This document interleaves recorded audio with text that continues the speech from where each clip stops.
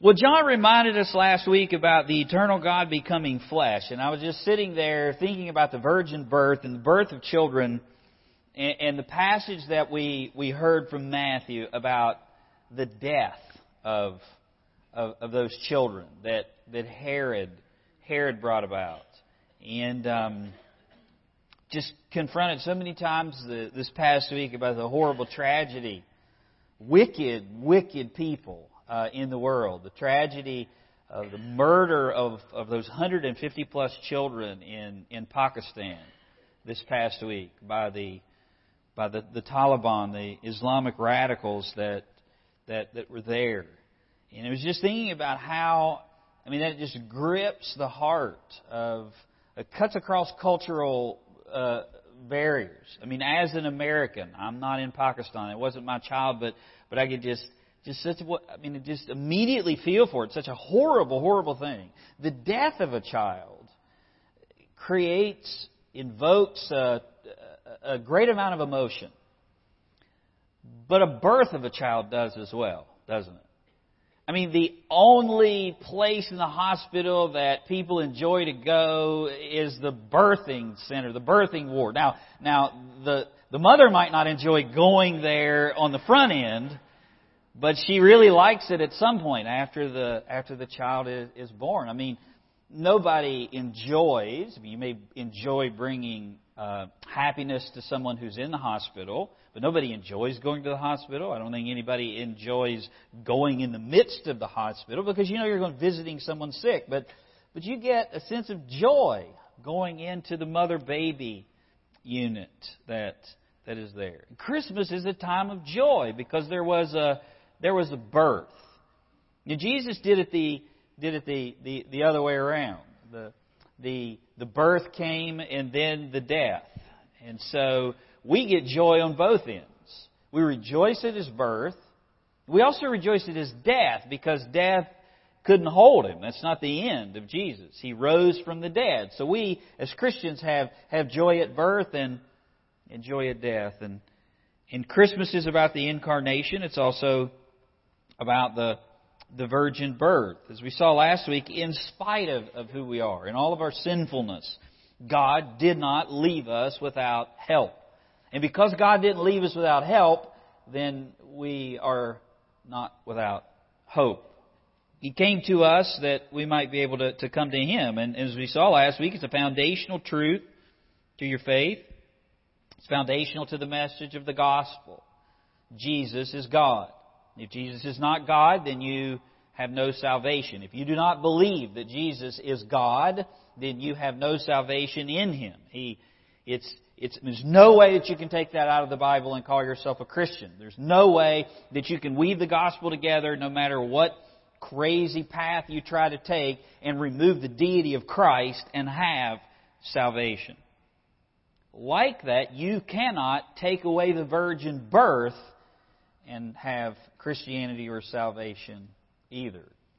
Those of you who have lived for a period of time, you may remember the God is dead movement. The periods of time in history, not just in modern history in the 1900s, but long before that, there's always been an attack on the truth. There's always been an attempt to remove the miraculous from the Bible, the supernatural from the Bible. Well, Jesus is a good teacher. Follow His teachings, and you'll have a good life. It's a good way to live.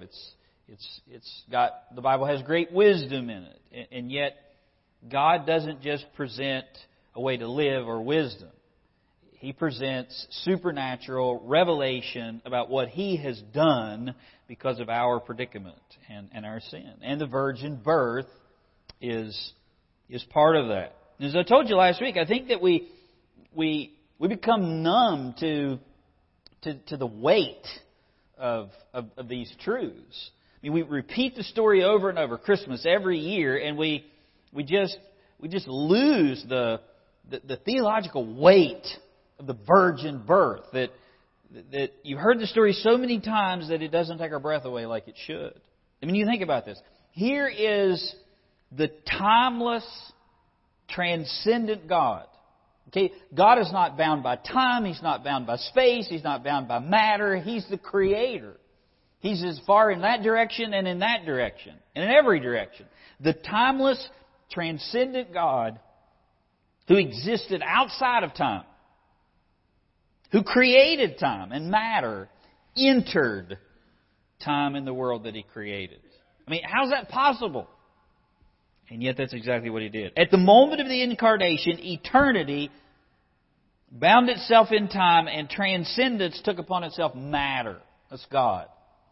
Eternity entered into time, and transcendence wrapped itself up in matter. And at that moment, God humbled Himself and laid aside the continual worship that He'd known from the beginning, laid aside His exercise of certain parts of His godness or His attributes. He never ceased to be anything, but just voluntarily set those aside so He could come and live for you and die for you and raise from the dead for you. And He was conceived in the womb of a daughter of Eve. Now think about that. You see a baby coming out of a womb, and it's been in there, it's all crinkled up, there's just no room in there. And here's God, who's boundless, who's conceived in the womb of a daughter of Eve. And in Christmas, you have the incarnation and the virgin birth, and both are necessary for salvation. And I want to focus on that this morning. So open your Bibles to the Gospel of Luke in the first chapter. Luke chapter 1, verse 26. We'll talk some more about Mary and Joseph and the Magi and the shepherds on Christmas Eve. But I'll just point out to you how Luke records for Theophilus this announcement. This announcement given to Mary in private about how she will come to bear Christ. Verse 26, now in the 6th month, the angel Gabriel was sent by God to the city of Galilee named Nazareth, to a virgin betrothed to a man whose name was Joseph, of the house of David. The virgin's name was Mary, and having come in, the angel said to her, "Rejoice, highly favored one, the Lord is with you. Blessed are you among women." Now, you talk about an entrance. You talk about scaring you half to death. And Mary is frightened. And when she saw him, she was troubled. Troubled at seeing him and troubled at his saying, considered what manner of greeting this was. And then the angel said to her, "Don't be afraid, Mary. You found favor with God. Behold, you shall conceive in your womb and bring forth a son, and shall call his name Jesus. He will be great.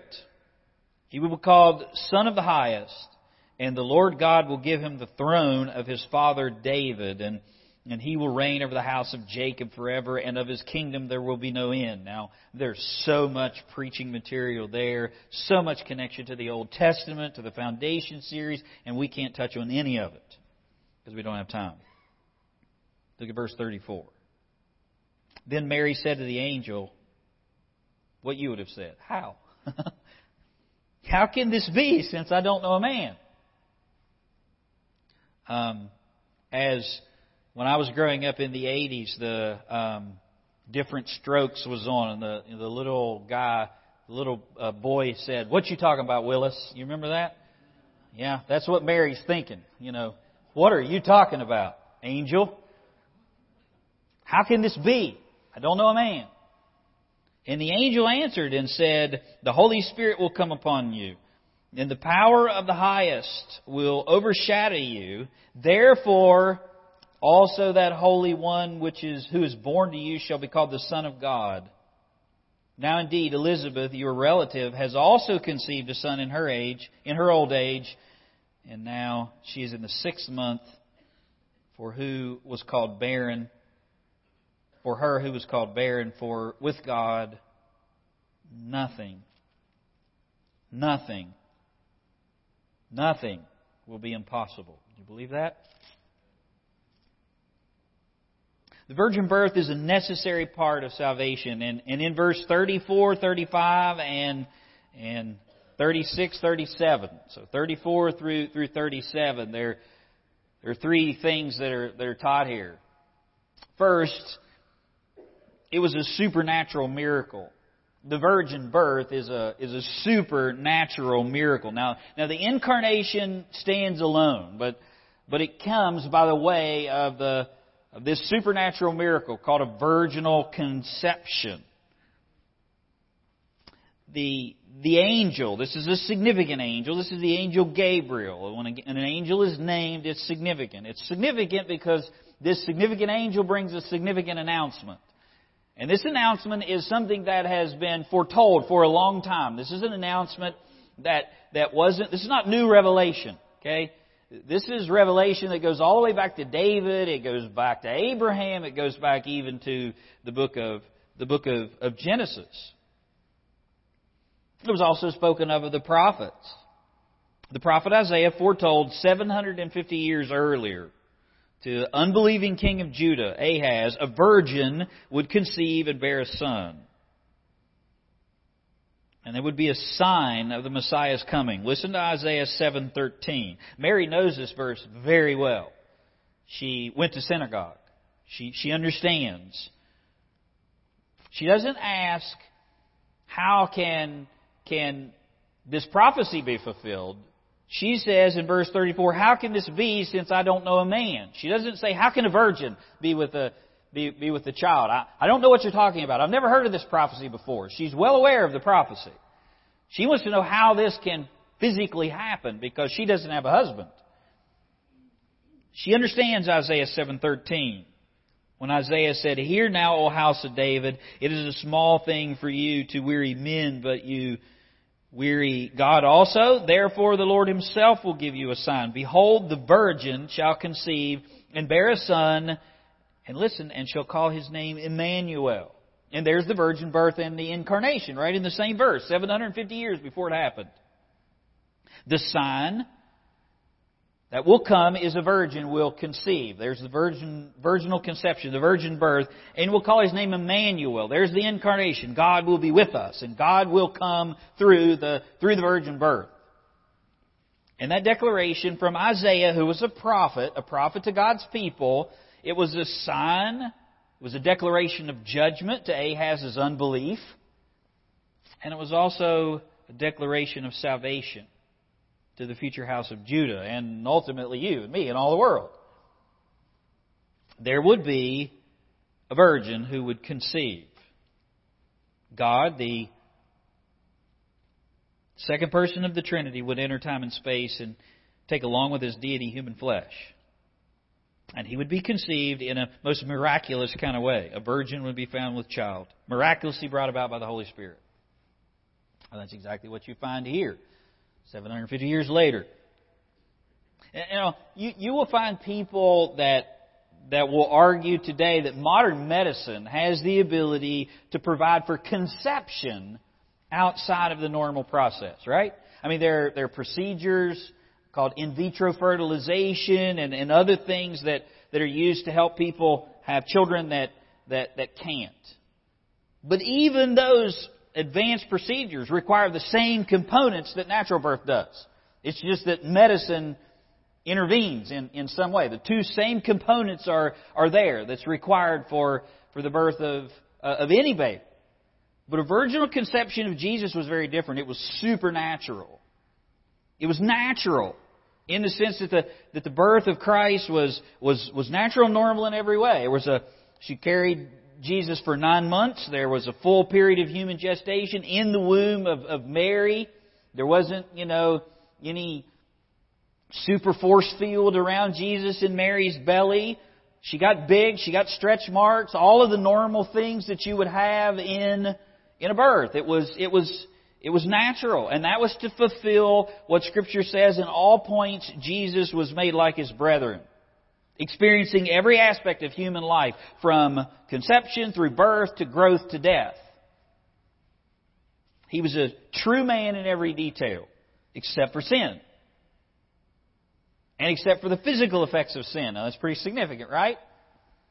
You men in here are true men in every detail, except you have sin. And you have the physical effects of sin. I can see it on you right now. True man in every detail. But Jesus was without sin, and that's the super part. Supernatural. The Holy Spirit would supply by special creation the human component ordinarily supplied by the man. He would use and sanctify Mary, and that's what the Bible means about the virgin birth. In that moment of human history, God would be conceived in the womb of a daughter of Eve. The act itself taking place by the Holy Spirit. It was supernatural. Verse 35. The angel answered and said, the Holy Spirit will come upon you. The power of the highest will overshadow you. It will be by the Holy Spirit that this will take place. Here's a virgin, just like Isaiah said, who has not known a man, and she conceives, and the Holy Spirit is involved in that conception by a special act of creation, providing what was necessary. With Mary, sanctifying that to bring forth the Christ child. Supernatural. It was a supernatural miracle. It was also a biological miracle. It was also a biological miracle. Look at verse 34. Here's the biological part. Verse 35 is the supernatural part. Verse 34 is the biological part. Then Mary says, how can this be since I don't know a man? I mean, there's two components here, and I'm missing one, is what Mary is saying. Biologically, I know how this works. You know, all of what the angel said is a pretty hard thing to comprehend, I would say. Especially for somebody who's a teenager. People argue about how old she was. There were some betrothed down to 13 years of age. Was she 13? Was she 16? Was she older than that? I don't know. Regardless, this would be a pretty heavy message to take, wouldn't it? You think about, with us, we have the Bible. We see Christ transform people. We sit in church. We have other believers around us. And think of how we doubt the simplest of things that the Bible declares. And here, an angel appears. And you say, well, if an angel appeared to me, I would believe that. I would believe something as supernatural as that. I don't think you would. For Mary, she's just heard from an angel that she's going to conceive a baby. And not to make mention of who this baby is going to be, think of Joseph.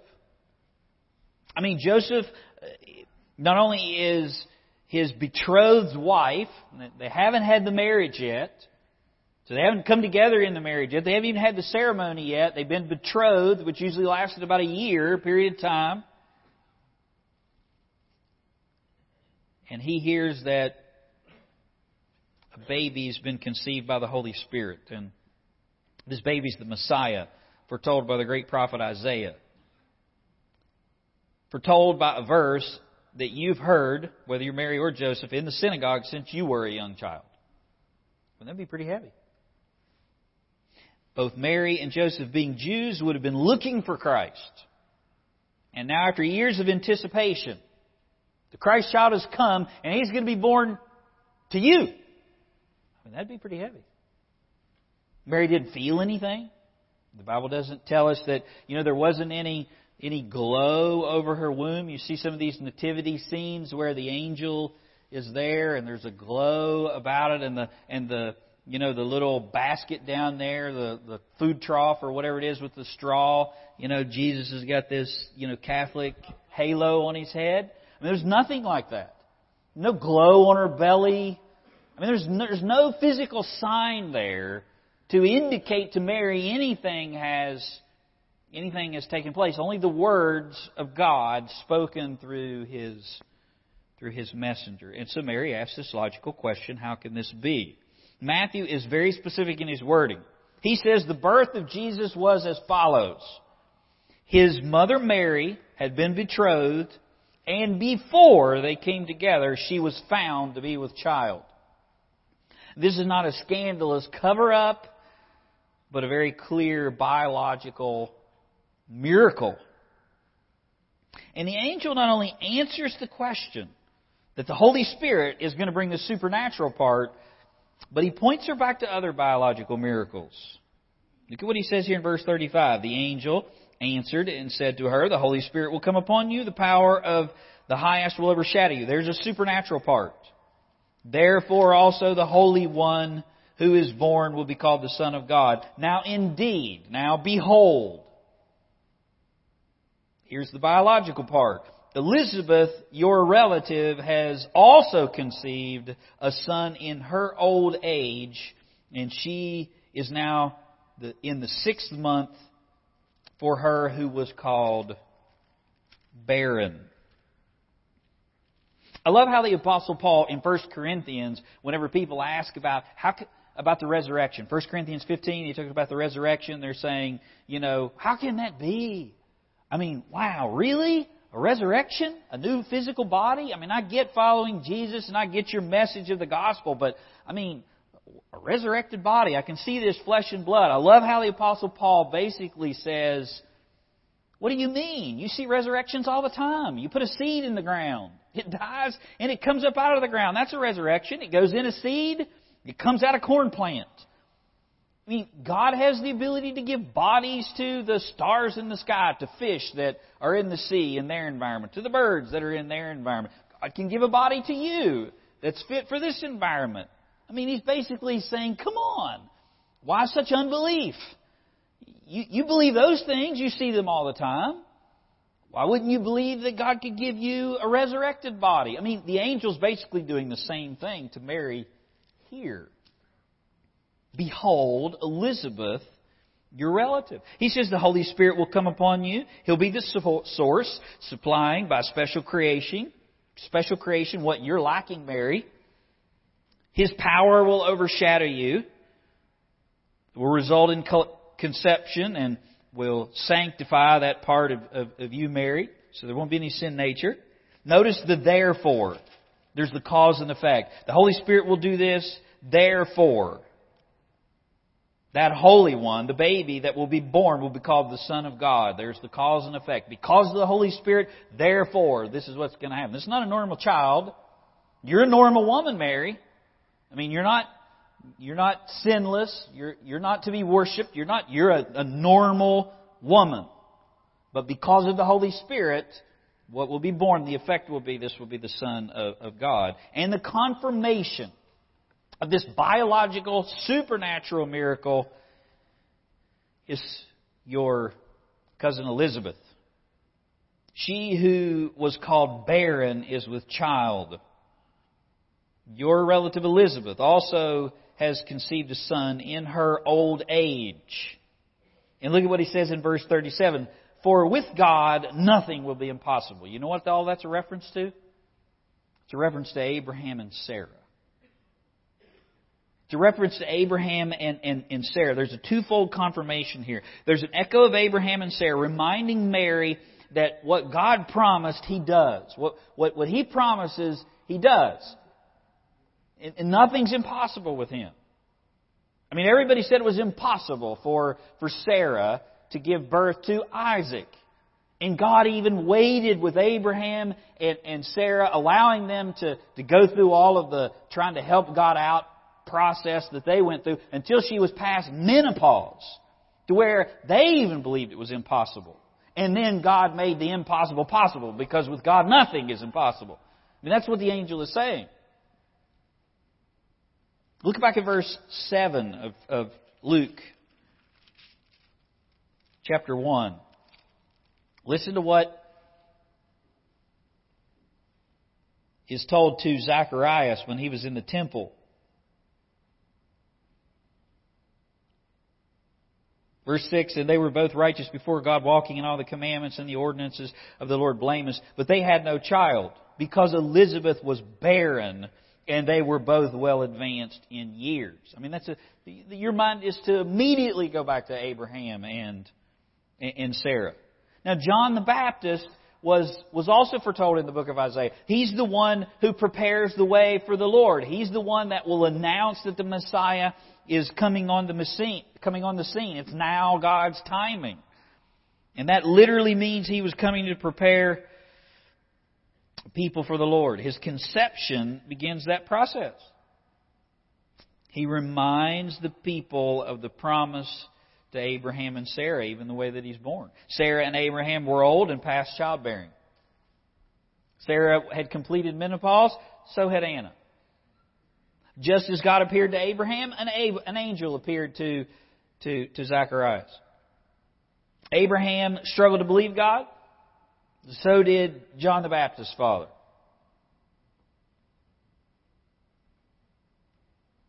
Mary knew Isaac had been born, right? How did Mary know Isaac had been born? She's a descendant of Isaac. Guarantee you Isaac had been born or Mary wouldn't be standing there. And if God could bring a biological miracle to Sarah, He could for her as well. But just to help Mary even more, God would give her a miracle that was closer to home. It would be Elizabeth, her own cousin, who she knew that was barren. It's an example of what God could accomplish. Points them back and points her to something right here and now. God is reminding Mary of biological miracles in the past. And God is showing Mary a biological miracle right here in front of her face. It would be her own relative, Elizabeth, who would just so happen to bear John the Baptist, who just so happened 750 years ago, according to the prophet Isaiah, would be the one who would come in the spirit of Elijah and prepare the way for the Lord to announce that Jesus has come, the Messiah has come. And Elizabeth, past the age of childbearing, would be found by Mary to be 6 months pregnant. She is old in age and known as a barren woman, is what the original language literally says. God tells Mary it's going to happen. He tells her how it's going to happen. He reminds her of His promise to Abraham, then shows her that as He can cause a woman who is barren to be with child, He can do it today. And He's basically saying, if I can do it for someone who is past ability, then I can do it for someone like you who is before ability. It's a supernatural birth. It's a supernatural miracle. It's a biological miracle. God has power over the womb. Did you pray for your child? Maybe you didn't have time. Maybe it just happened. You probably prayed for your child after you knew that you were pregnant. Some of you prayed for the child. Why did you pray? Because you know God has power over the womb. You know that God has the ability to do things. And even when time and experience and medicine and everything else says it's impossible, you still pray because you know that God has the ability to take things that look impossible and make them possible because He has the ability to do that. A virgin birth was foretold from the beginning. Genesis 3, the seed will come from the woman. We're not told how. Genesis 12, the promise of Abraham. Moses, a nation would come from the seed. Isaiah 7, Elizabeth. Mary visited by an archangel. It's confirmed to Joseph by an angel. It's confirmed to both of them by shepherds. Confirmed by Anna. It's confirmed by the Magi. I mean, what more proof is needed? From creation to Abraham to Moses to the prophets to the Christmas story.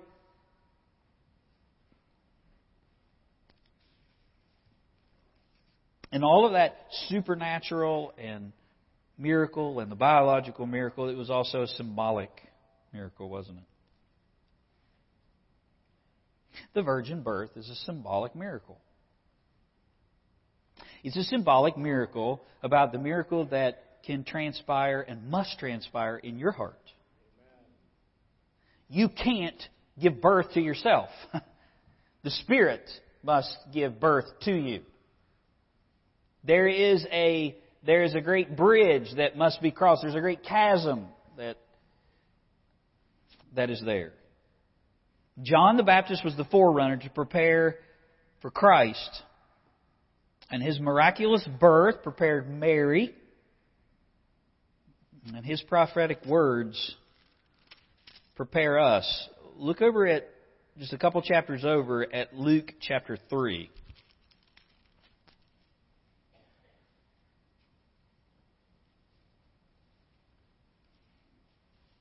Here's the ministry of John the Baptist. John has grown up.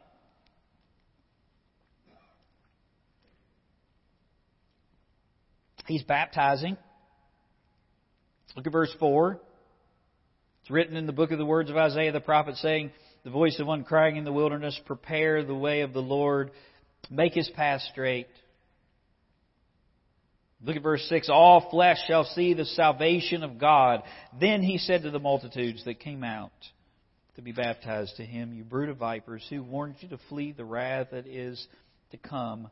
Therefore bear fruits worthy of repentance, and do not begin to say to yourself, we have Abraham as our father. Don't begin to say to yourself, I have a natural birth. I have a natural birth and that's enough. If I will just live the way that God tells me to live, that's enough. For I say to you, God is able to raise up children to Abraham from these stones. God has the ability to take inanimate objects and raise up children for Himself. You're not special just because of your natural birth. You are a creation of God. You are a creation of God. You've been made in His image and likeness, but don't think that that's enough to get you to heaven. Don't think that that's enough to hold you so special in God's eyes that He will overlook your sin. That's what John is saying. Repent. Bear forth fruits worthy of repentance. Give evidence that you have been born not once, but you've been born twice. Because God has the ability to raise up these stones as a new creation. He's basically saying to them, don't think that you're more special than you are, and that God is going to do it some other way than He's promised to do it. Look at verse 9. Even now the axe is laid to the root of the trees, therefore every tree which does not bear good fruit is cut down and thrown into the fire. There will be a moment of testing.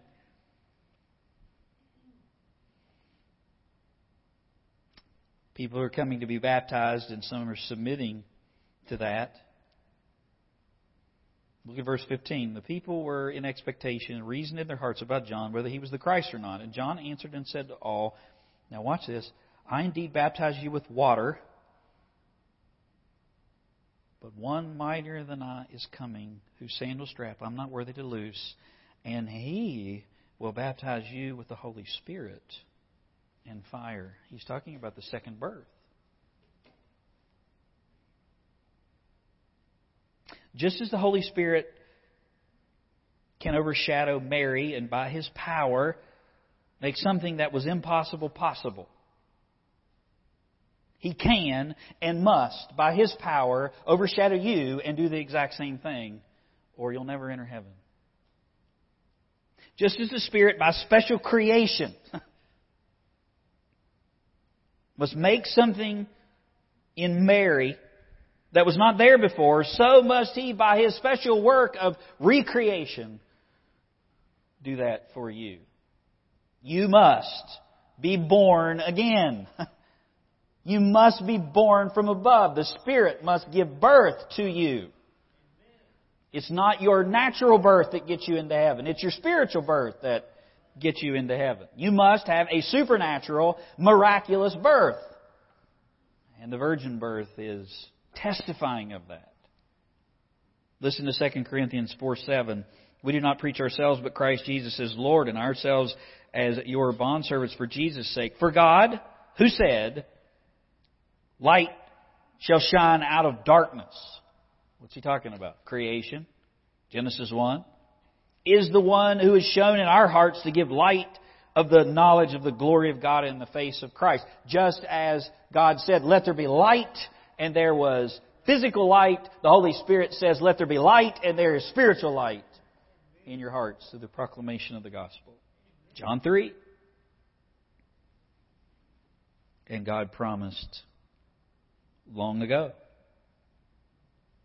you must be born again. You can't cause your own birth. The Spirit must give birth to you. But the Spirit is willing to give birth to you. He is not willing that you remain in your dead condition. He is willing that if you will repent and believe, and if you will come to Christ, and you will lay all of your works on the altar before Him. Today is the day of salvation. He said a mouthful. These latter days, Paul talks about. The day of salvation is now. It just simply means that everything's completed. God has inaugurated the last days, meaning that Christ has come and all the testimony that's been given needs to be given, and all the work that needs to be done has been done. And Jesus said from the cross, it's been accomplished, it's finished. And God gave testimony that Jesus was who He said He was through raising Him from the dead. So He says to you, believe, and you too can be raised from the dead one day. Praise His name, Dave. Amen. Amen. So I just ask you, what more does He have to do to convince you to believe? Can you not look around you and see the change, the miraculous change that God has made in other people's lives that you know? Of course you can find people that will give bad testimony. But don't use them as an excuse for the ones that you know that God has truly changed, like it was in my life. Man, Theda Lewis was the one lady I could not escape. I loved pointing to the preachers on the TV and the other, deacons that did whatever they did. But there was a woman who had Christ in her, and I could not get around her. She gave a testimony to me that was undeniable. God has given His testimony in His Word. The Jewish people are testimony enough, the fact that they're still here. Don't allow your unbelief of going, how could a virgin birth take place? How could a resurrection take place? When God has testified to you all around you of little resurrections, of little miracles, all the while to point you to the great miracle, which was the moment in which He came into time to do for you what you could not do. So that the gospel could be proclaimed to you today, so that as you're sitting here listening to it, the Spirit could say to you, that's true. That's true. Repent. Believe. Come to Christ. Lay yourself before Christ, and you too will be saved. He's willing. Are you? It's the question, isn't it? Would you bow your heads? Oh, He wants to give you a supernatural birth. Supernatural miracle. No greater miracle ever known than the new birth. It's a biological miracle. One day your body is going to be laid in the ground and it's going to succumb to sin. But the body coming out of the ground is a miracle. Symbolic of what must happen to you. You can't do it yourself. The Spirit must do it, and the Spirit is willing. If you'll believe upon Jesus. Father, as we come before You, we praise You for just being reminded of these great truths. I thank You for the new birth. I thank You that by special creation, You made me a new creature in Christ Jesus. Old things are passed away, and all things have become new. And I thank You that You can do that for any person who will look to Christ. Oh, Father, I pray that people this morning would look to Christ, would repent and believe. How can they know? They'll bring forth fruits worthy. Bring forth fruits, evidence of being alive. Father, we wouldn't say a dead tree in the ground with all of its leaves off that never sprouted any green or any fruit. We wouldn't say that tree was living. So You make us new and You make us alive and You bear fruit. Thank You for that.